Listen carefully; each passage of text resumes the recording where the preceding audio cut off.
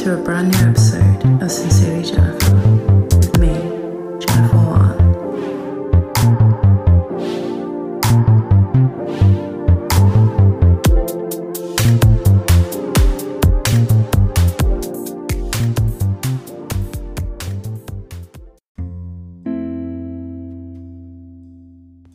Hey,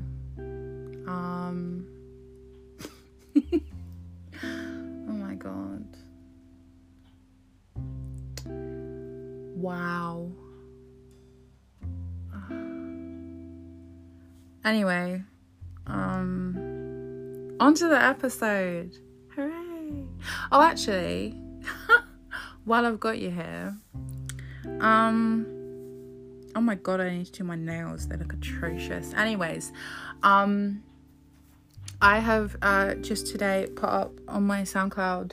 I finally fucking uploaded something because I haven't since like Christmas, I think. But I did I did a random spontaneous cover of Why I Try to Change Me Now, which you may know by Frank Sinatra. You may also know it by Fiona Apple. I did the Fiona Apple arrangement because I'm a girl and it's easier for me to do that than to attempt to transpose shit. Anyways, so that's on my SoundCloud, which is in the description if you wanted to hear that and find out how I procrastinate, because I should have been recording things like this and I was like, but what if I just recorded something else instead? So that's what I did. Anyways, I'm gonna get on with the episode now. So yeah.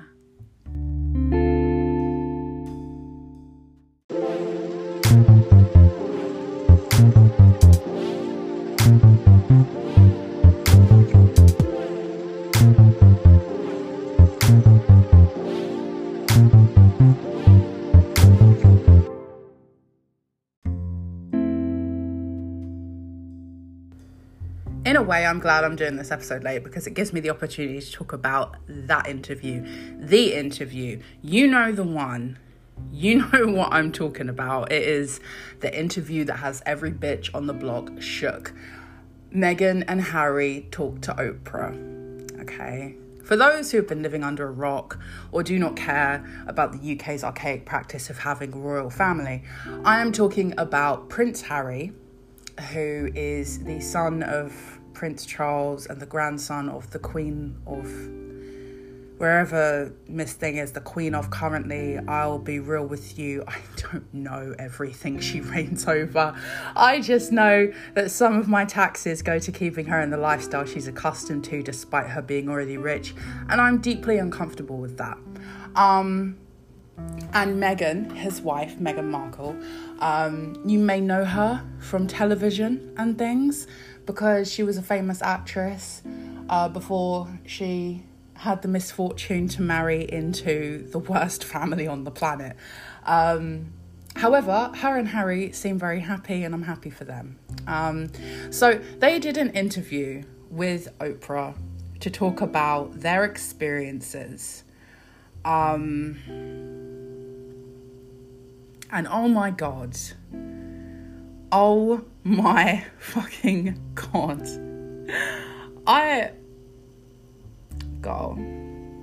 listen, I already didn't think much of the royal family, but Jesus fucking Christ. Okay, let's run through some of the things. Meghan talked about how she had been struggling with mental health while being a working royal, whatever that means. She apparently didn't know what that means either, and she didn't really get what the royal family do. And you know what, sis? I see you, I feel you.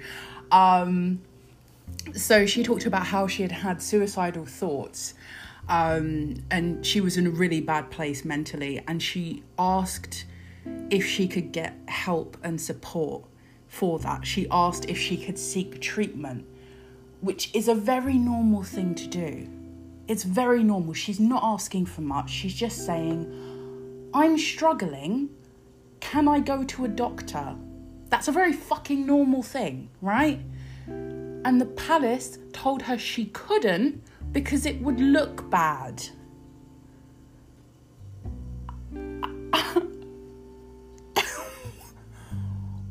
What kind of fuckery is this?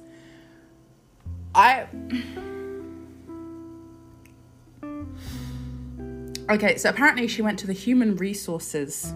They have human resources for a whole family. That's wild. And they said to her that there was nothing they could do because she wasn't a paid member of the institution.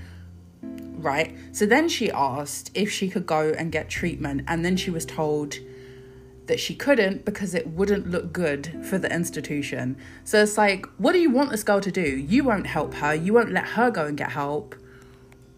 What the fuck is wrong with you people? What kind of nonsense is this? Let's talk about some other things that shocked me. Apparently, the first time she met the Queen, she had to curtsy to her. Listen, I get it if you're in public and everyone's looking, but they met at a private, like in private. Like there weren't cameras, there weren't like members of the public. So it's like, what, so Miss Lizzie, she still wants all the airs and graces even though no one else, like, girl, really? Miss Thing, turn down the ego. Girl. This whole family is so like horrifyingly dysfunctional. It's horrifying, it's terrifying. Okay, so there was this big story about how Meghan made Kate Middleton cry. Kate Middleton is, she's a duchess of some place, I don't fucking know. But anyway, she's married to Prince William. They had that big wedding. I remember that because I was, I think it was maybe like my first year of uni. No, my second year, because I briefly got engaged. It didn't work out, obviously. And he got me a replica of the ring that Kate Middleton had when she got engaged, because everybody had them at that point. Like, everybody got them. Because I think it was the same one Diana had as well. And like, everybody went mad for them. You know, the ones with the blue stone and all that shenanigans. But yeah, anyways, so that's who Kate Middleton is. So there was this big story about how Meghan made Kate cry, which obviously makes Meghan look fucking terrible. Now, as it all turns out, that didn't fucking happen. It was the reverse of that. Kate made Meghan cry. They had this fight about something with Meghan's wedding and flower girl dresses or some nonsense.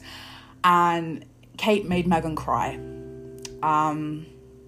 But Kate apologized and she bought her flowers, and that was the end of it.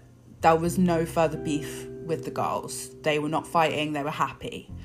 The press somehow finds out about this, but gets a weird twisted version where Meghan made Kate cry. Yeah, because, you know, of course they jump straight to the whole angry black woman makes fragile white woman cry and run with it, even if it's not true. My question is this. Firstly, how did the press get hold of this story? And how did they get hold of a twisted version that blames Meghan and just twists the whole narrative? That's what I want to know. I feel like it came from the palace. I'm not going to lie. These bitches are shady, okay? They are, they'll welcome you in, they'll smile at you, and then they'll turn on you and just like feed you to the press. It's terrifying. So yeah. Meghan forgave Kate, they made up, it was fabulous, but then the press were given this story, I would assume, about how Kate had started crying because of something Meghan did, which wasn't true at all. And the royal family did nothing. They did nothing to correct that. They just let it go, even though they knew Meghan was being attacked. It's fucked up. So, girl. Apparently the Queen is nice and she like has a blanket in the car and she let Meghan share the blanket or something. Okay. I mean, all right. Okay. So then they moved on to one of the things that really fucking shocked me, but I'm 90% sure I know who did it. So Meghan talked about how there were conversations that were had within the royal family about concerns about how dark baby Archie's skin would be when he was born. baby Archie. I don't know if he's still a baby anymore, but I'm gonna call him that anyways. So baby Archie, little baby, he's Meghan and Harry's son. And obviously Meghan is biracial and Harry is white, so you know. But the family were talking about how they were concerned about how dark his skin would be. Harry and Meghan have said they don't want to say who it was because it would be really damaging and they don't want to hurt anybody. I feel like it's Prince Philip, because Prince Philip's entire brand is being like some raggedy racist dude, okay? Like, this man has had more racist incidents than I have had hot dinners. This man is constantly saying racist shit. So it's like, I feel like he was at least involved in this. Some other people are also speculating about Prince Charles. I feel that could be reasonable too, because he does not come across well in the rest of this. So, you know, I don't know. I feel like Phil is the culprit here, but we'll see. They were also told that convention was being changed for Archie, as he was the first baby of colour in the family. Bitch, what? What does that even mean? He's a baby. Go. Listen, I like to drag the royals, but they're just making it easy for me at this point.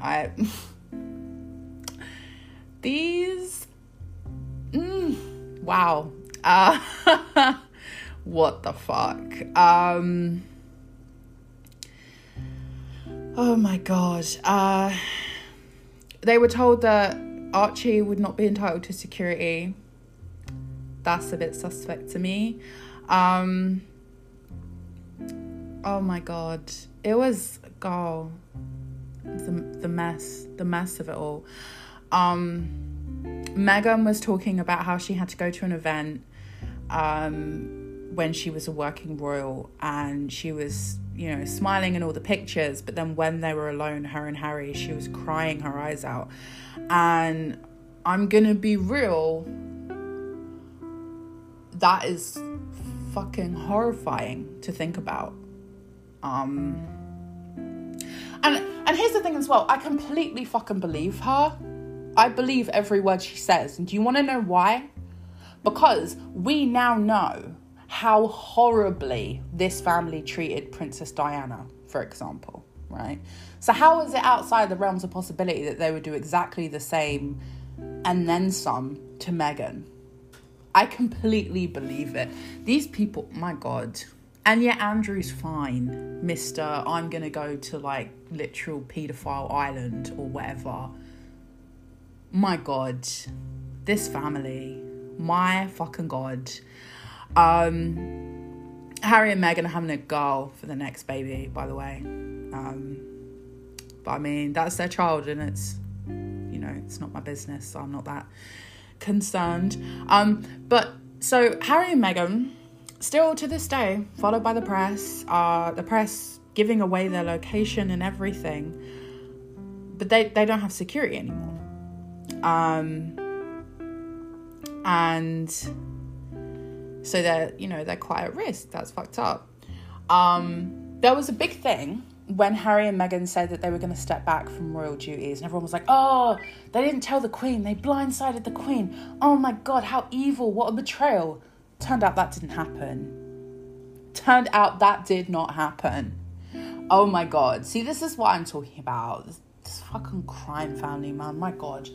So Harry had several in-depth conversations with the Queen to tell her this was going to happen. She knew it was going to happen. If Miss Thing didn't prepare for it, that's on her. But she knew. And you know who else knew? And this is what I was talking about, Prince Charles coming across badly here. Prince fucking Charles knew, because he and Harry had 2 conversations about the matter. And then, this is the real bad part, Prince Charles stopped returning his motherfucking calls.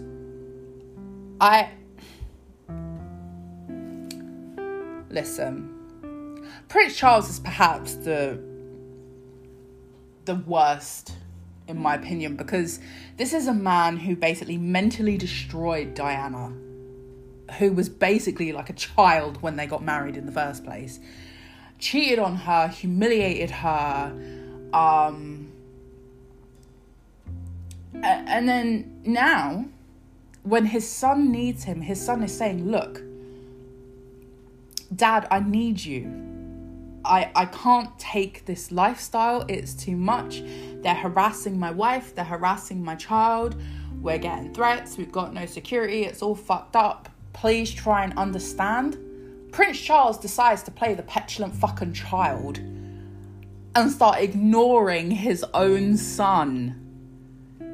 Ignoring his own damn son. What the fuck kind of parent is this bitch? Listen. You can't just ignore your own child. That's ridiculousness. That's ludicrousness. This bitch, oh my God. Ignoring his own child. Ignoring his grandchild. Ignoring his daughter-in-law. What the fuck is wrong with this big-eared bitch? Listen. Oh my God. Harry also said the royal family are basically terrified of the British tabloid press, which is fucking hilarious. Can the tabloids just get it together and turn on them so that the monarchy can end, please? I would love that. That would be great. Harry says he felt trapped. He says that he knows that a lot of the family feel trapped in the system. But listen, right?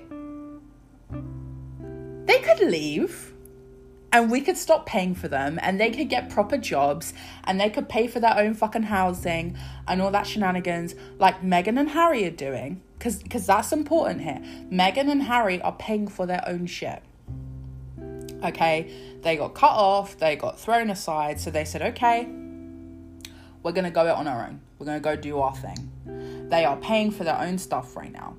That's what's happening. Right? And listen, I want you to know something. The royal family are already rich. They have a lot of money already. So if we were to say, that's it, that's your lot, you're not getting any more, they absolutely could still exist and live and whatever. It's not like we'd be saying to them, right, we're seizing everything, we're taking back all the money and you can go live in a council house in Lewisham on universal credit. That's not going to happen. They will still have all of the money they currently have.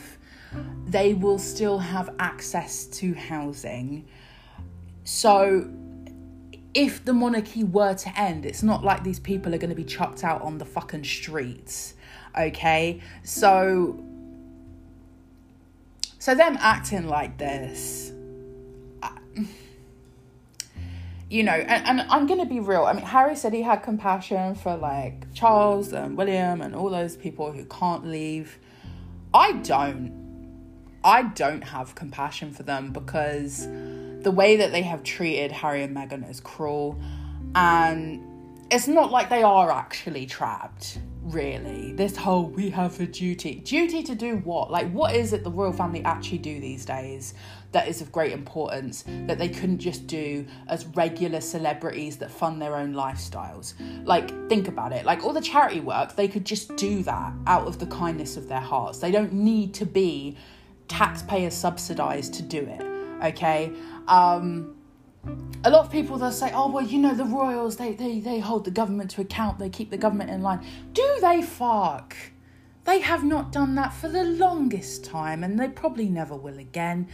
They will just, I mean, the Queen and the Prime Minister have their little chats every week, but it doesn't actually come to anything because the government's going to do what the government wants to do, and it doesn't really matter what the Queen wants, realistically speaking. So that's not an excuse. And then there's the whole tourism thing. Well, here's an idea.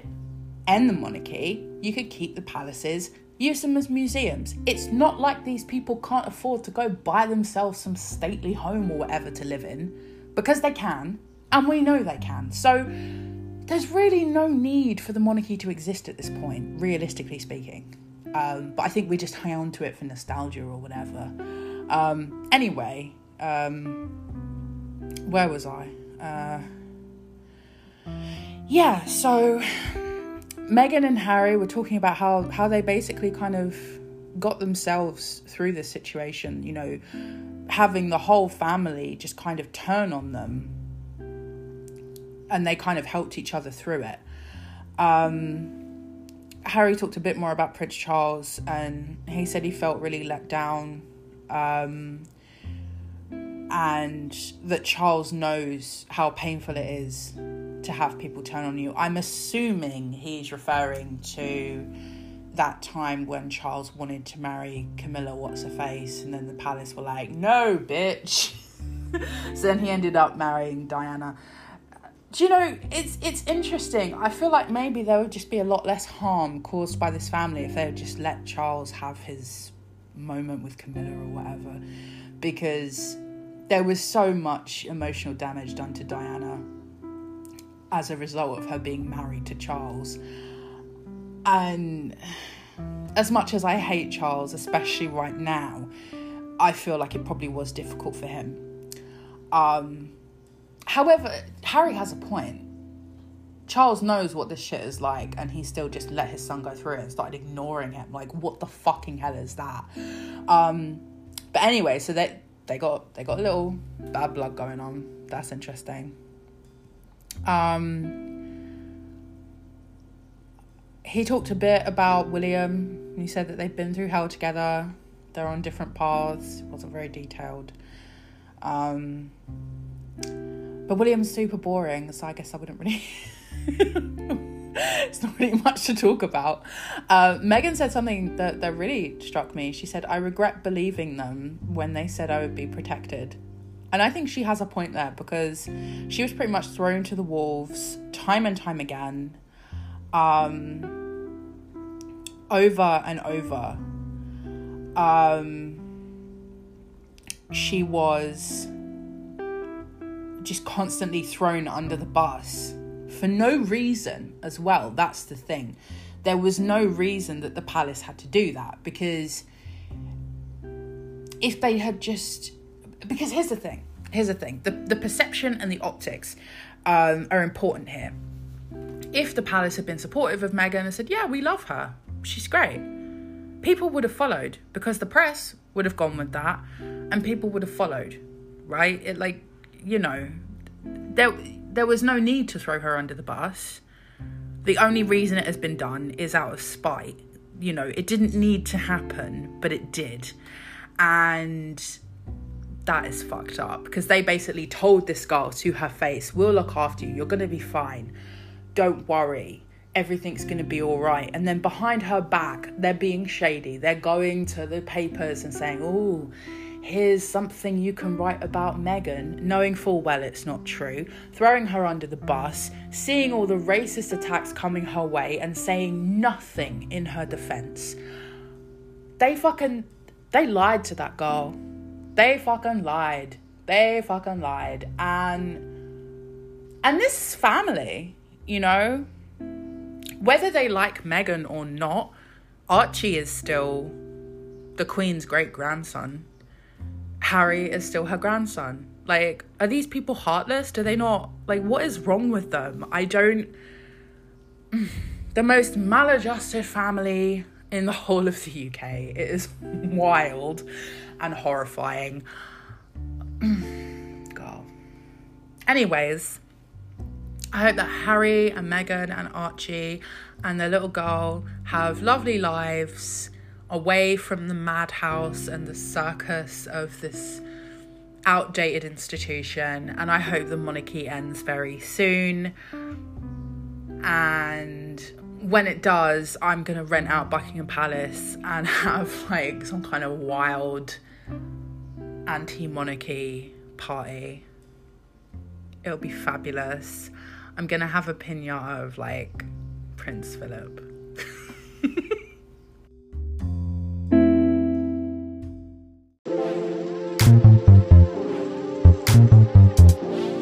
Pin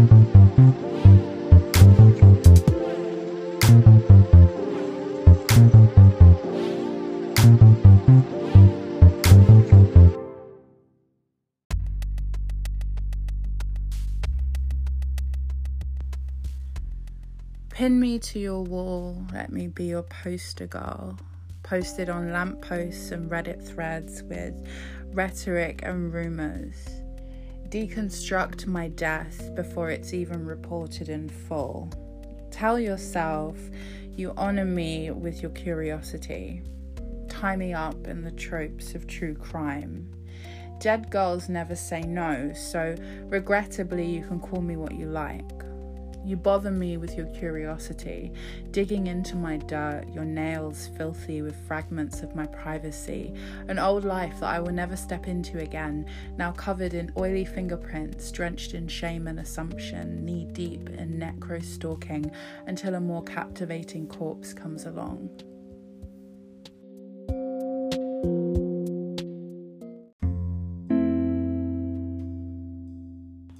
Okay. So I threw in some rambling about the royal family before this because I was like, girl, not this. I can't start with something depressing and angry. I have to put something in first. So you get to hear me like sassing the royal family before this is a little like, I don't know. You know what I mean. Anyways,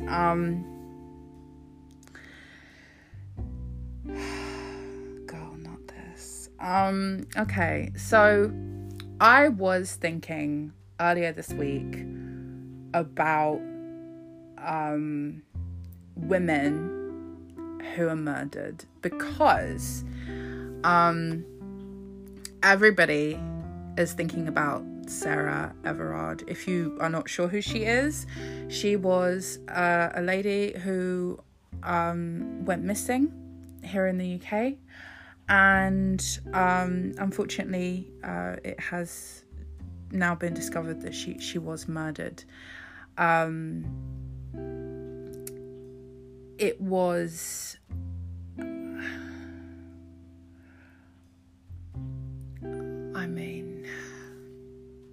it's really kind of got people talking again about violence against women. In the UK and even further afield. And I'm trying to be very cautious about what I say because I don't want some fucking cop turning up on my front door being like, congratulations, we're arresting you for contempt of court, especially because right now I don't want to be fucking near a fucking cop. That is not a statement about this case. It's just a statement in general before anyone tries to come for me. Listen, honey, I'm a woman and I'm ethnic. I have like twice the reason to be wary of them. Okay, so for those that don't understand that, a policeman has been arrested and charged with her murder, her kidnapping, and an additional charge of indecent exposure. So yeah, that's a whole thing. So there's been a lot of discussion about this case in particular, but generally about violence against women and girls, and the way that women and girls' lives are restricted because of that. There's been quite a lot of like delusion and denial from some people. Listen, I want to make something real clear here, okay? Because every time I talk about things like this, I get emails from people.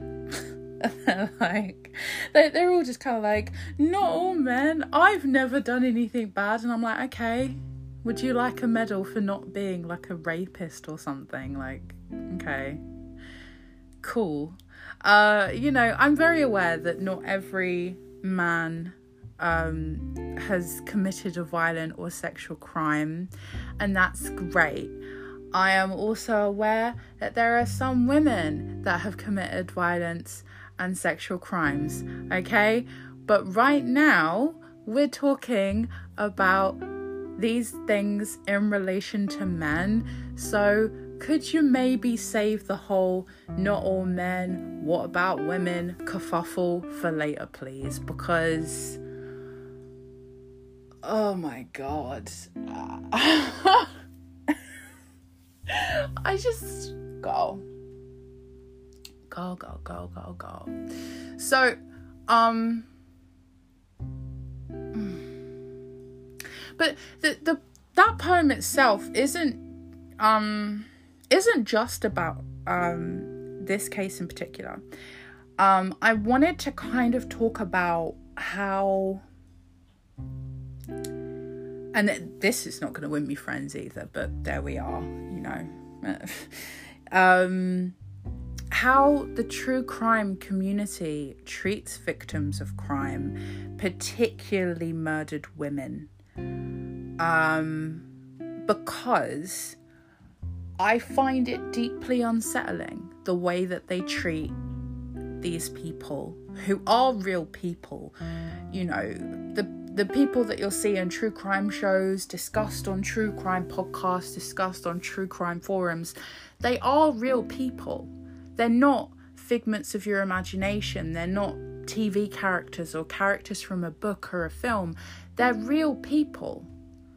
And I think sometimes and again, I know it's not everybody in the true crime community, before I get people coming in my mentions and in my emails like hashtag not all true crime fans or whatever.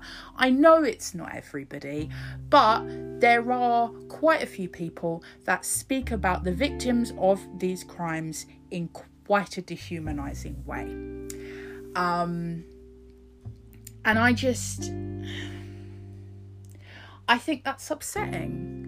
What I will say is that I have seen people within the true crime fandom trying to shut this down and trying to encourage people to be respectful, and that's nice, but it is still a problem. And it's something I noticed a lot with this case about Sarah Everard.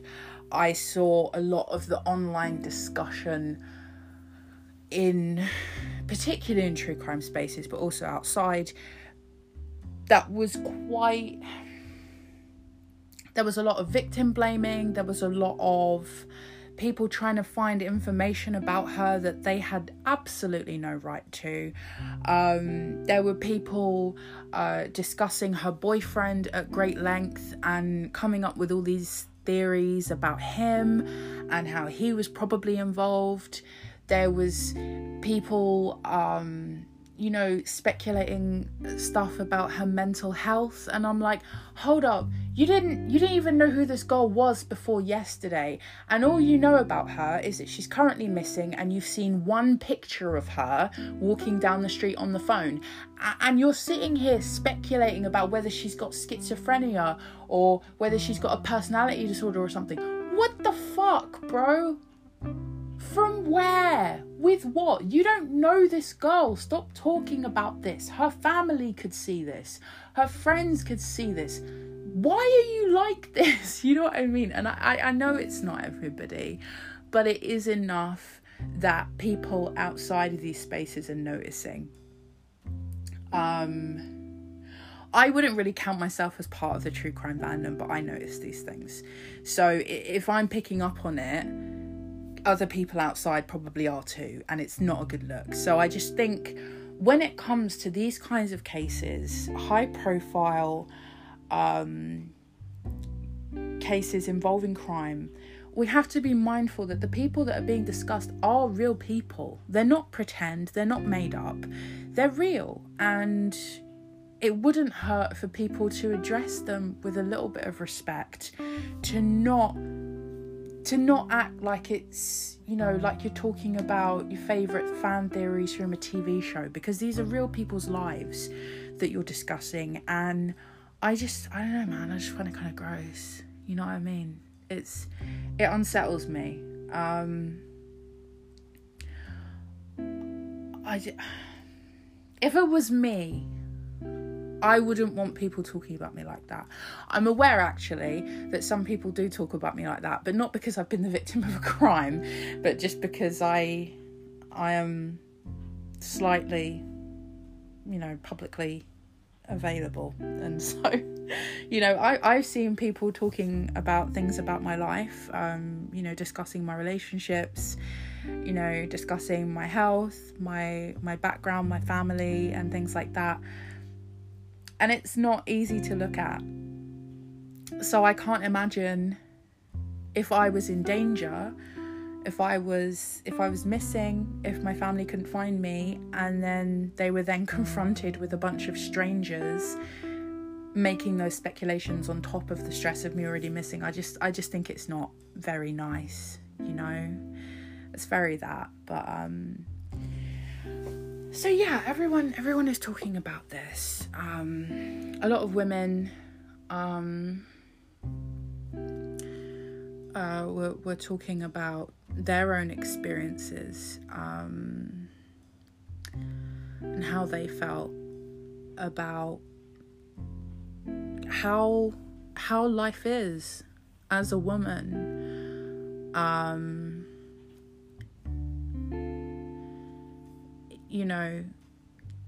In this current time, and how it can be challenging, because it is. I mean,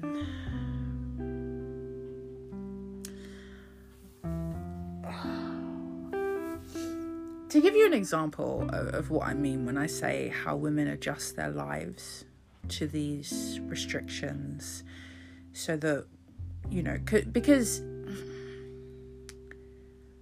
we all have to do things, otherwise we're blamed if something happens to us. And then even if you do things, you get blamed. I mean, Sarah did all the right things, she told people where she was.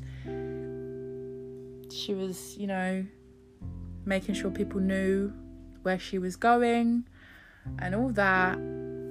And she still got blamed for what happened to her. So you can do all the right things, and then you can still be told it's your fault, because there are still people saying it's her fault. Oh, she shouldn't have been out at night. I'm sorry, what? Are women just supposed to stay home in case some kind of psycho decides that they have to die? Like, what the fuck is that? It was hard actually seeing a lot of people share their stories, because I know things that have happened to me, and then seeing the same thing happening to my friends was very, very upsetting. There is if you've seen the music video that I did for one of my recent singles, Destino, I filmed it in some woods near where I live, and when I come home, I could walk through those woods as a shortcut, and I do during the day when it's light, but I don't do it when it's dark, or even when it's sort of like the sun's going down but it's still a bit light but it's kind of dark. And the reason for that is because my brother made me promise not to, because he was afraid something would happen to me if I did. And it's literally so close to my house. So I should be able to just walk through it and know that I'm going to come out the other side alive. And yet,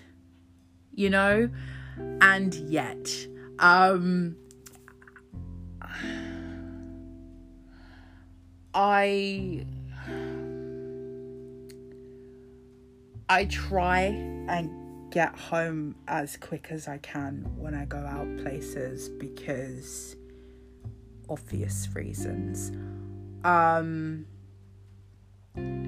Because I don't I don't feel super safe outside, you know? And that's not on me, because I'm just trying to like live my life. So who's to blame here? Because there's a lot of people saying, no, it's not my fault. It's not my fault. I mean, I know that, you know, the reason that you are scared is because my gender keeps doing weird shit, but it's not my fault. What? Because here's the thing, right? You've kind of got at this moment 3 groups of men, okay? You've got the men who are just saying, okay, let's listen. Let's find out what you got to say. And those men are great. And we had no choice but to stand. I know the bar's on the floor, but we're going to stand anyway. Well done to those men who just listen, and they don't yell at us, and they don't get all defensive and weird and be like, oh, but I don't mean me. Because listen, if we're not talking about you, if you have never done this weird shit, that's fine. That's okay. Well done on being a normal person and a functioning member of society that's not a fucking creep. But you don't get applause for that, sweetheart. You don't get snaps for that. You don't get a trophy. You know, like, well done on being normal. You know, just pass that on to the people that maybe need it, that you know, and just, you know, continue being normal. Like, that's it. That's all I can really give you. So then you've got group number 2. And group number 2 are like the hyper defensive, not all men. How dare you make this about gender, you horrid bitch. You know, those guys who are really angry at the idea of women discussing bad experiences that they've had with men. And then you have group number 3. And I'm going to be honest, I'm starting to dislike these guys more than I disliked the not all men crowd. Because you've got men who are essentially playing dumb about this situation for attention. And I'm fucking sick of it. You've got men who are like, they're all over social media and they'll be like, I've been really upset by this whole case. Can any women tell me ways that I can make them feel safe? And I'm like, common fucking sense, mate. Like, you don't need to be told this. You don't need to publicly ask for this. You are just seeking attention and social media engagement. It's pretty simple, okay? Don't grab women, right? Just never do that, whether it's daytime or nighttime. Don't creep up on women at nighttime. That's weird. Don't get super close to people. Don't yell at people in the street. Like, it's all pretty simple stuff. And this is also stuff that has been explained so many fucking times. It has been made very, very clear that it is creepy as fuck when a man, like, gets really close to you and you don't know him. Or when anyone does that, actually. If a woman did that to me, I'd be freaked out. But nevertheless, it has been explained that that is weird and creepy. So why are these men playing dumb and acting like they don't know?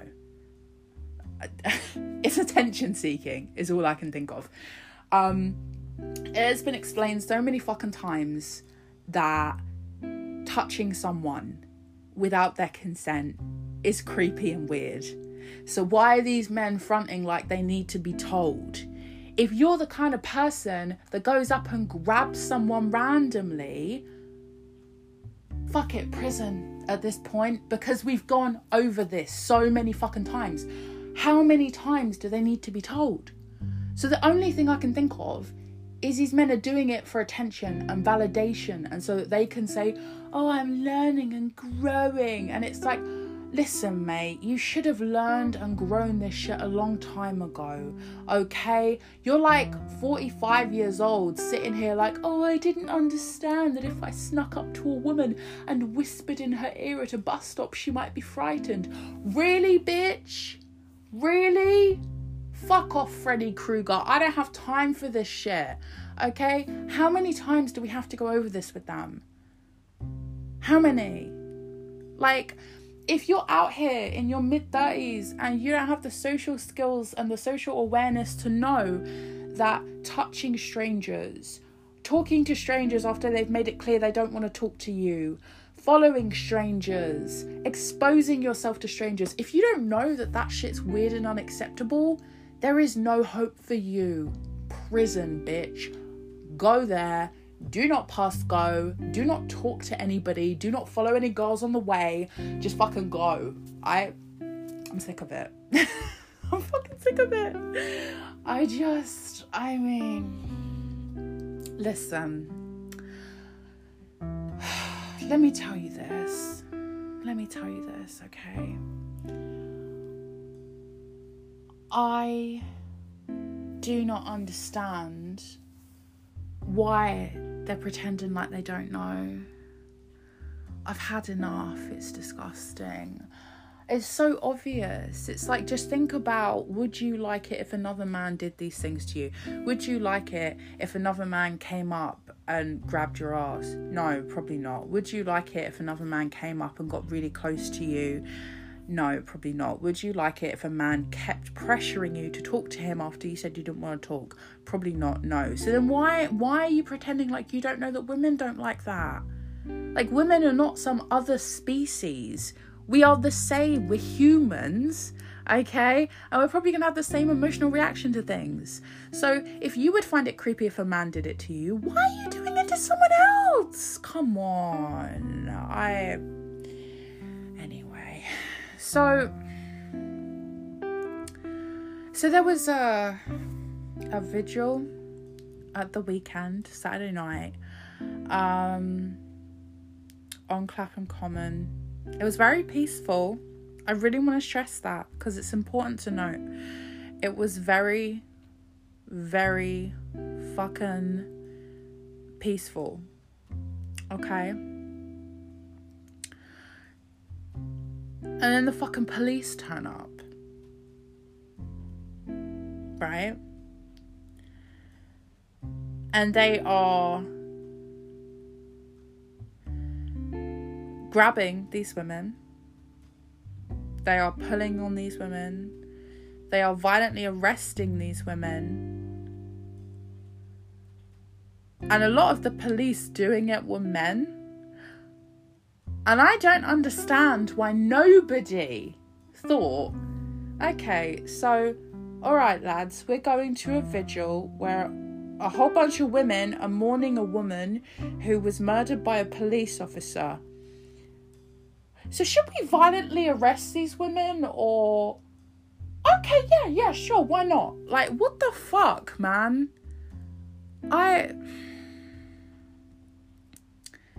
That's ridiculousness.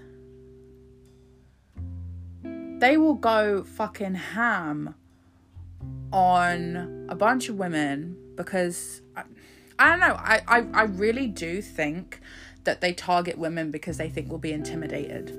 Because it's like, oh, here come these big blokes. And they think we'll be scared. And the reason I think this, right, let me put my little tinfoil beret on, is because I know of multiple women throughout this whole lockdown where the police have gone mad with power, if we're being honest, where multiple women, when they've been on their own or they've just been with a group of other women, have been targeted and harassed by the police, even when they weren't breaking any rules whatsoever. And they have been targeted by police. But then you walk down the street and you can see police officers just straight up walk past massive groups of men. Because, well, look who's stereotyping men now. Because I guess they're assuming that if they go after the men will kick off, it'll become a whole thing. But if they go after women, women are compliant. Women will just do what you tell them.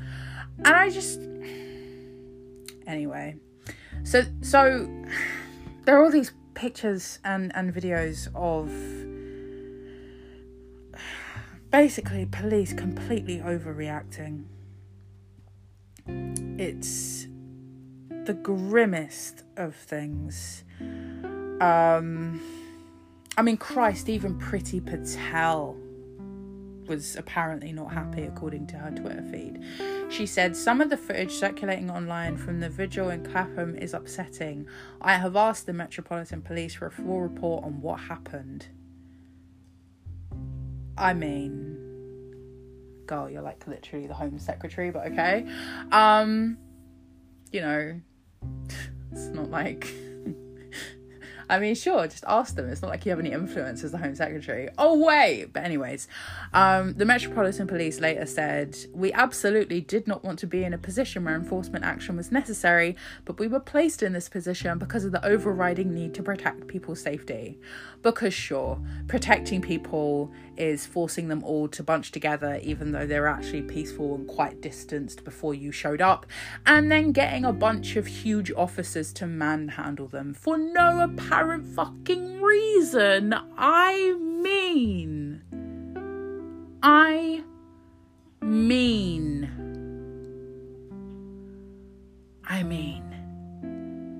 Jesus Christ. And there was videos where you could see the police literally throwing these women around, pushing them, shoving them. It was horrible. These big fucking blokes pushing women around at a vigil against violence against women by men, including male police officers. I mean, Jesus fucking Christ.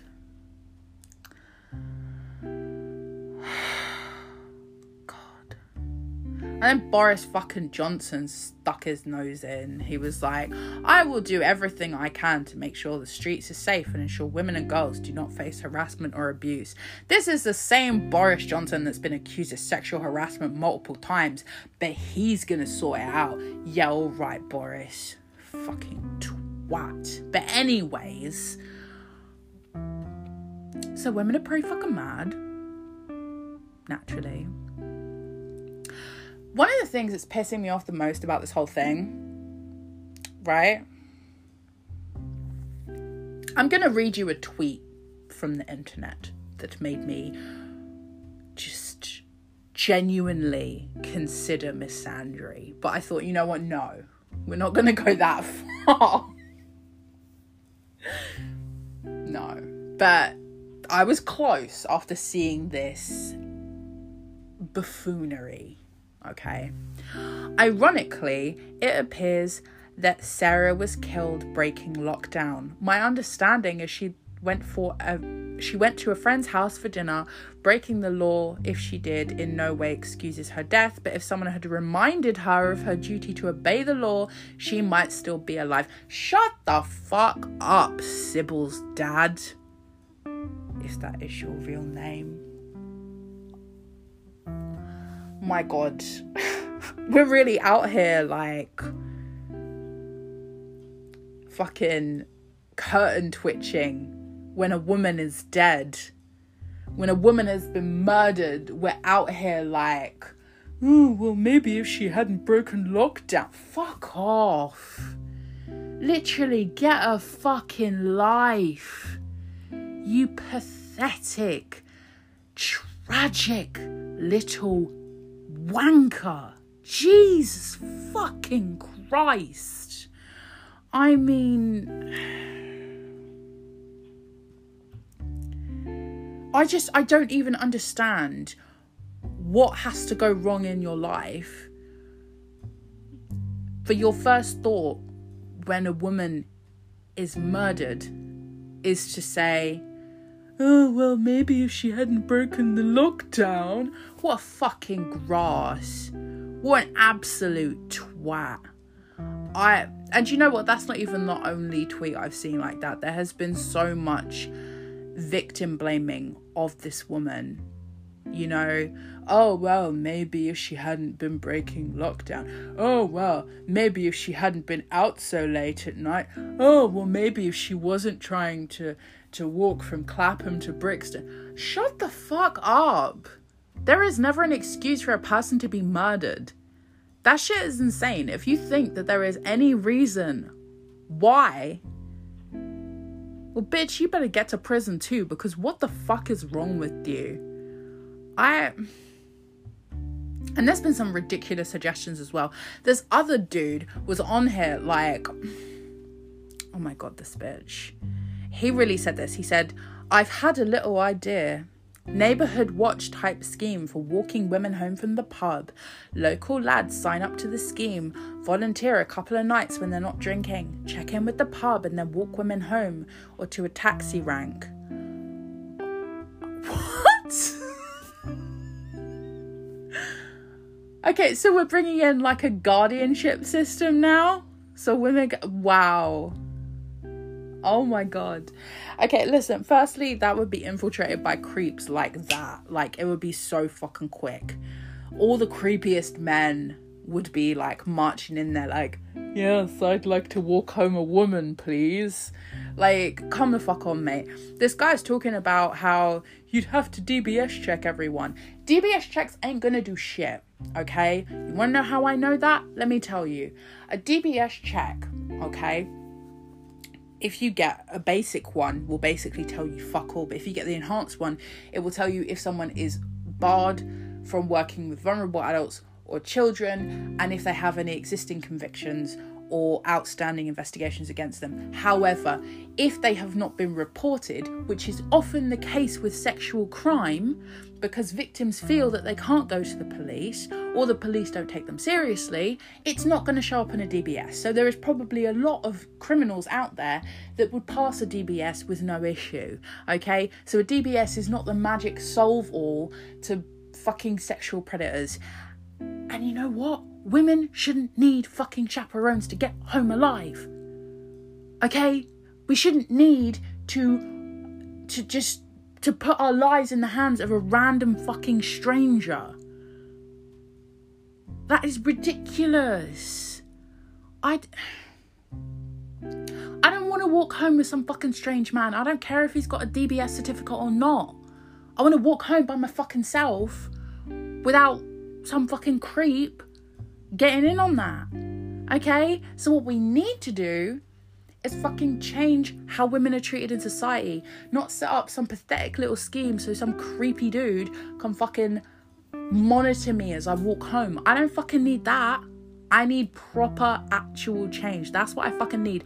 I don't need any more fucking plasters on this shit. I need a fucking transplant of society and the attitudes towards women. That is what I fucking need. No more of this, oh, I've got a lovely idea. Let's set up a guardianship system. Or let's make women always leave the house in groups of 2, like in The Handmaid's Tale, so nothing can happen to them. Let's make sure that women don't leave the house after 6. Fuck off. No. Abso-fucking-lutely not. Bitch. No way. Not happening. What we're gonna do is we're gonna fucking change the way women are treated. And I'm gonna be real with you. I don't think it's gonna happen in my lifetime, but I will be part of making it fucking happen. Okay? And I don't want to hear no more fucking not all men anymore. I was really channeling RuPaul there, but sick of it.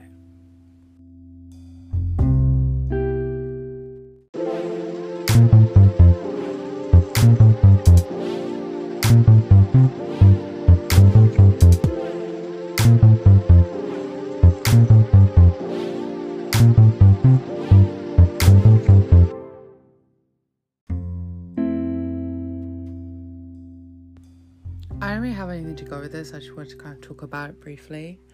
So we're almost like, I guess like halfway through Lent.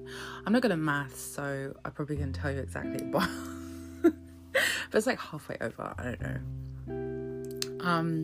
And this year for Lent, I gave up alcohol, and it's weird because I feel like I've cheated, but not because I've had any alcohol, because I haven't, but because it's actually been really easy for the most part.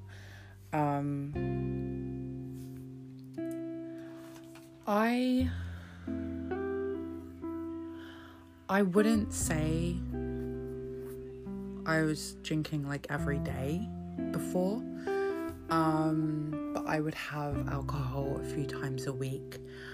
I think in part just because life was like so shit, so it's like, let me just have some like cider or some vodka or some whiskey or whatever. And I think because of that, I thought it would be really hard to not have any for the whole period, going through it and being like, no, I'm not gonna.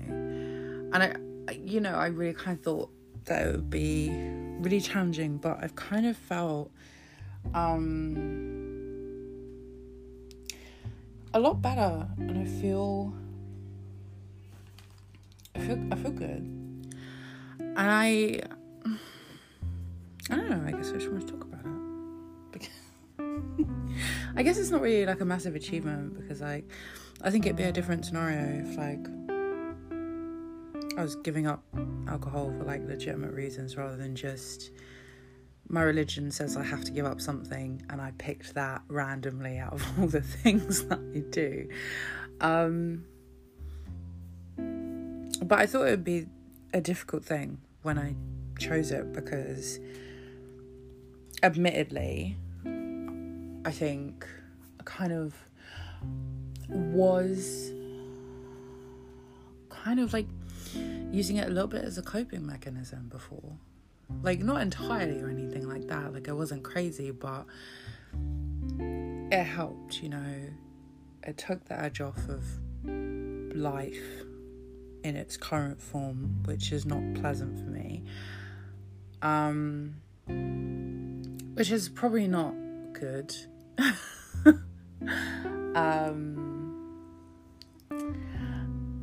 And so I wanted to kind of reevaluate where I stand with alcohol. And I thought the best way to do that was to give it up for Lent, just to see if I could, which I'm currently doing. And we're doing great. And I'm having a good time. And Jesus is like, yes, bitch, you go, girlfriend. And I'm like, thank you, Jesus. Love that from you.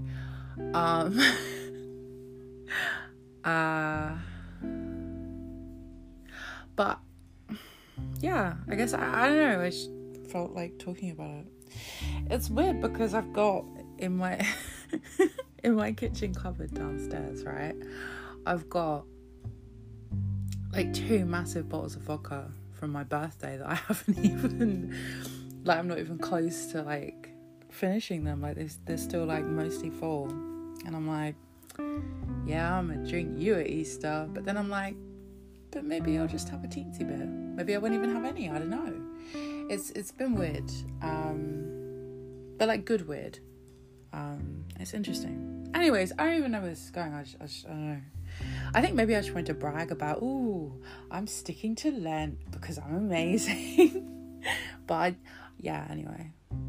And now back to the regular programming. It's probably just going to be more rambling again. You know how this show works. Come on now.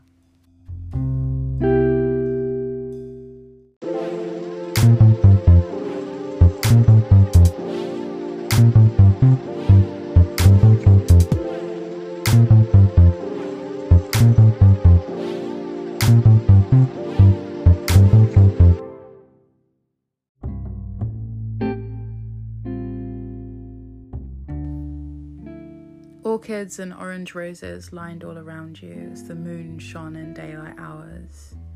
Your smile was wide, your embrace meaningful and without manipulation. Nothing made sense, but I didn't care, because for the first time in a long time, my mind was clear. Secrets spilled as I slept in your lap, your hands softly stroking my hair. You placed petals over my brow, decorating my face like a crown. And you say that everything will be all right. I believe you.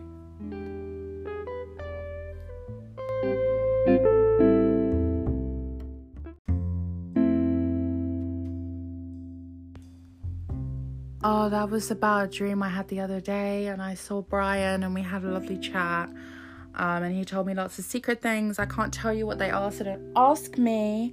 But it was very reassuring. It was very nice.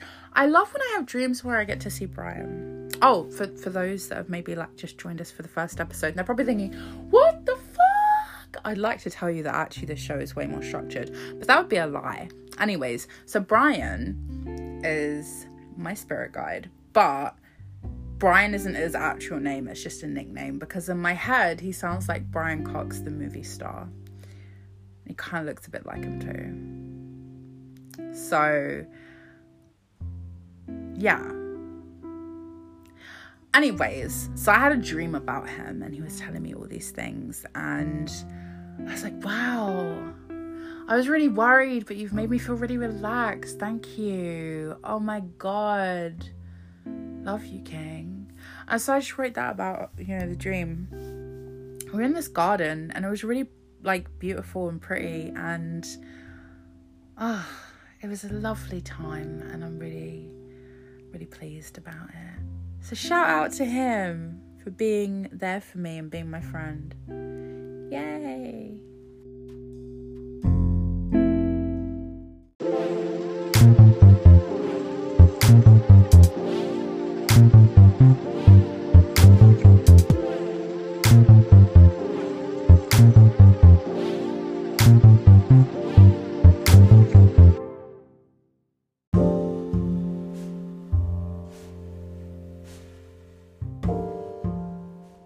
It would be the wooden ruler first.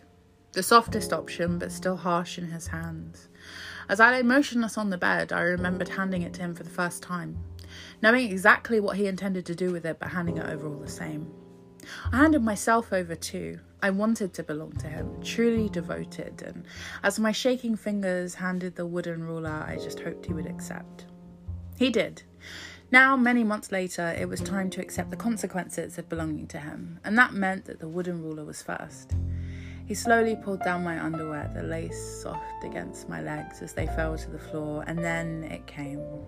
The first of many, quick and loud against my skin. Wooden ruler first, a gentle sting that got stronger with each stroke.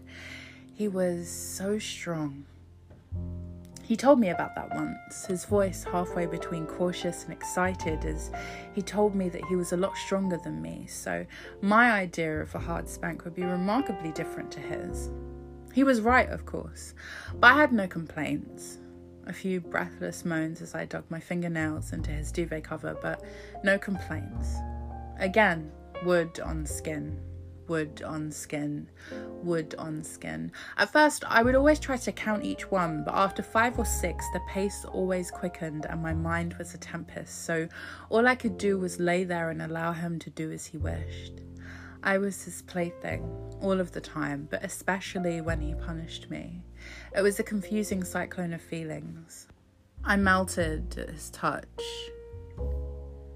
but my body radiated with shame for disappointing him and bringing the situation on in the first place. Again, wood on skin, but then a new sensation.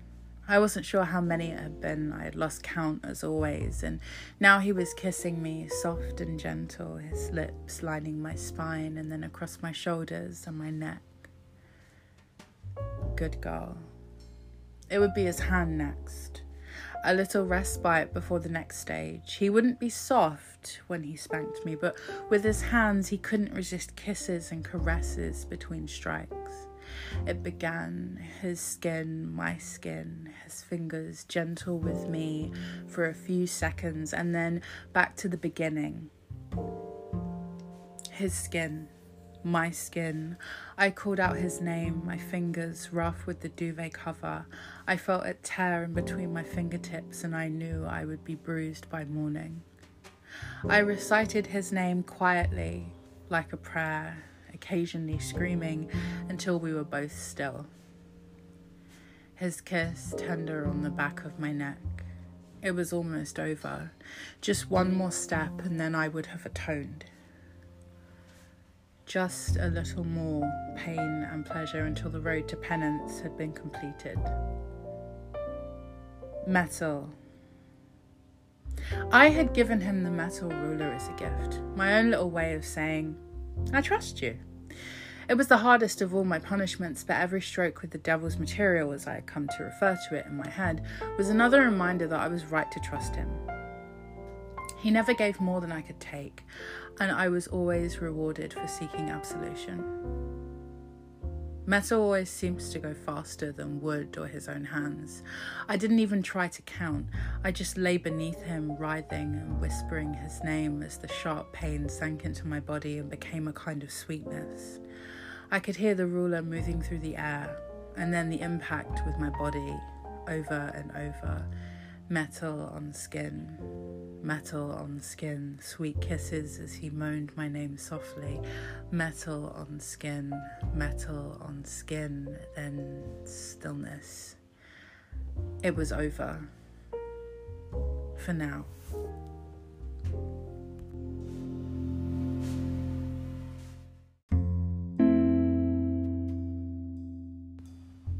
Wow. Considering that this episode went from yelling about the royal family to yelling about misogyny to some other things that happened, and then that.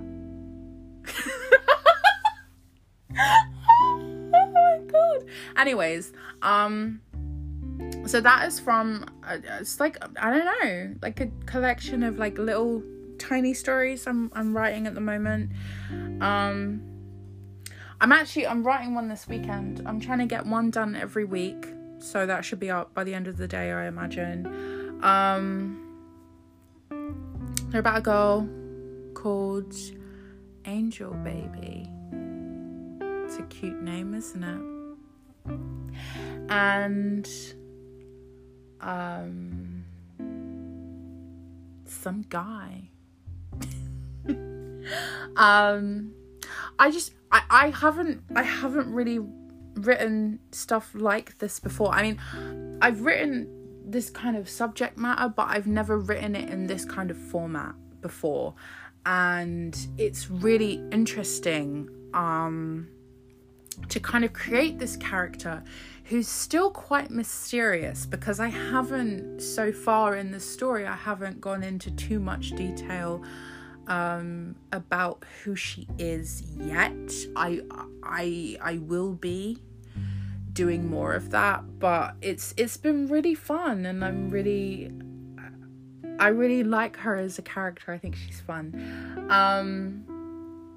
It kind of reminds me a little of something I wrote a couple of years ago for a short story collection I did that was centered around women and different kinds of women. And I wrote something, it wasn't the same character, but it was kind of similar, this kind of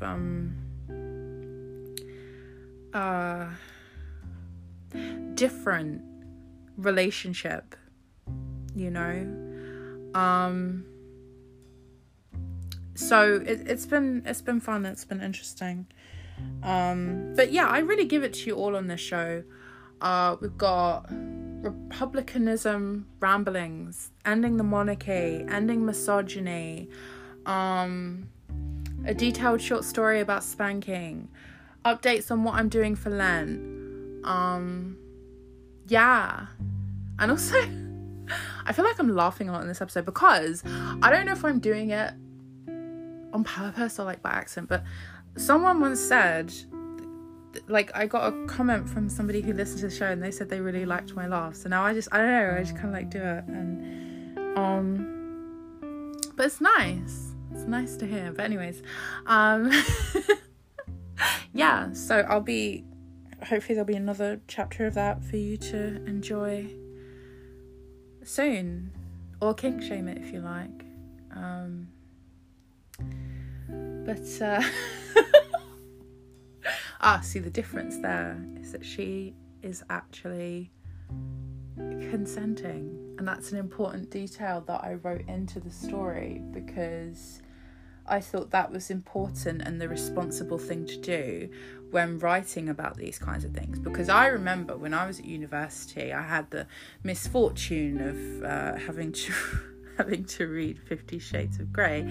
And it didn't really seem like Miss Thing was that into it. It felt like she was just doing it because she loved the man. Well, I don't really know why, because he seemed dreadful, but she seemed to anyways. And so it didn't seem that much like she liked it. And he would like do stuff to her and wouldn't even like ask her if like she wanted to. And I was like, girl, you guys didn't even like talk about this before? Okay, work. That's terrible. And I don't want to be here, but I am. But yeah, so I thought it was really important when writing about these kinds of things to make it clear that it is a consensual relationship and that Angel is respected as a person and she has agency and she has she can shut it down at any point, you know what I mean? It's very that. But I feel like she's a Catholic because she likes to suffer. I know that feels, sis.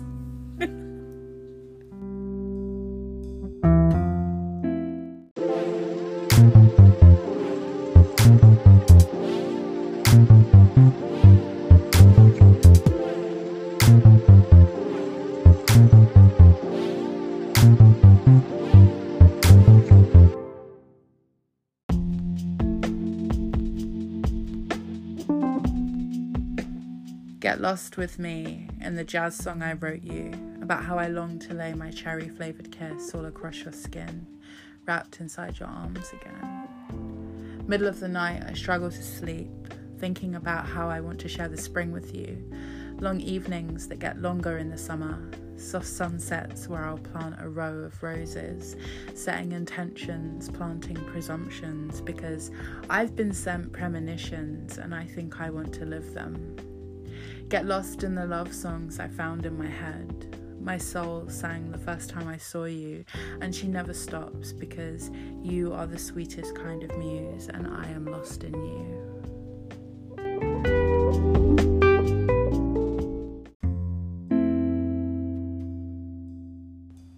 If I'm being pedantic, it's actually not a jazz song. It is a jazz flavoured remix of an existing song. But nevertheless, it sounded cooler to say it the way I did, and so I did. I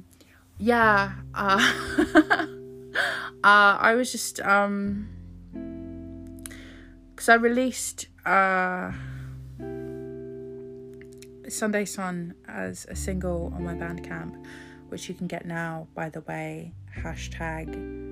#ad, but is it an ad if it's for my own things? I don't know. Which is a song from my... Is this part an ad too? I don't know. If I'm just talking about a thing, I don't know.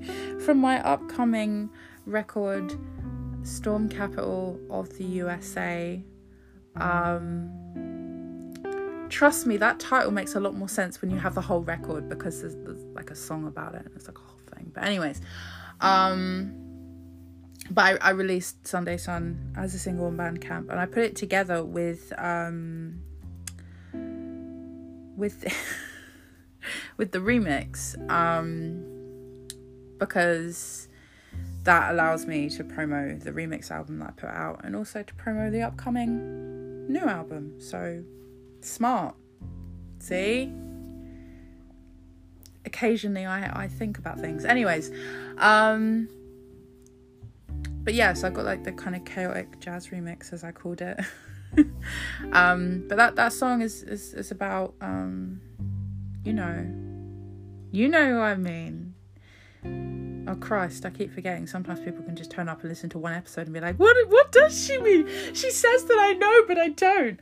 Anyway, I'm talking about Leo, who is my boyfriend and things, and I wrote that song about him, and then I remixed that song as well, because YOLO, as the kids say. And then I wrote a poem about me remixing the song.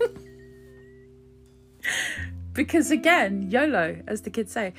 No, I was thinking, because obviously because of, you know, the lockdown that never seems to end, I can't see him so much at all, really, actually, which makes me very #sad. And so I was just kind of thinking about, because sometimes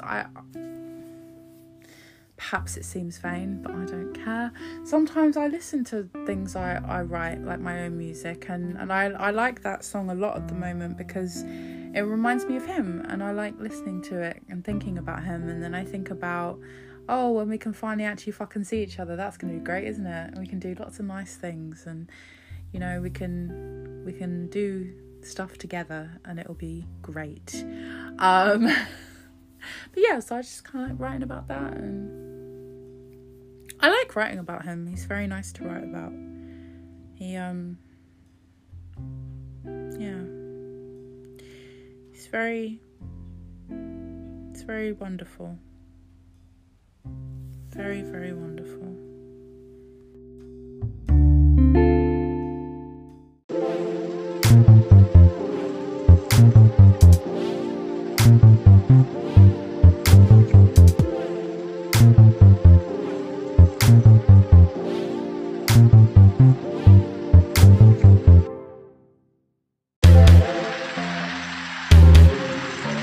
Thank you for listening to Sincerely Jennifer with me, Jennifer Wan.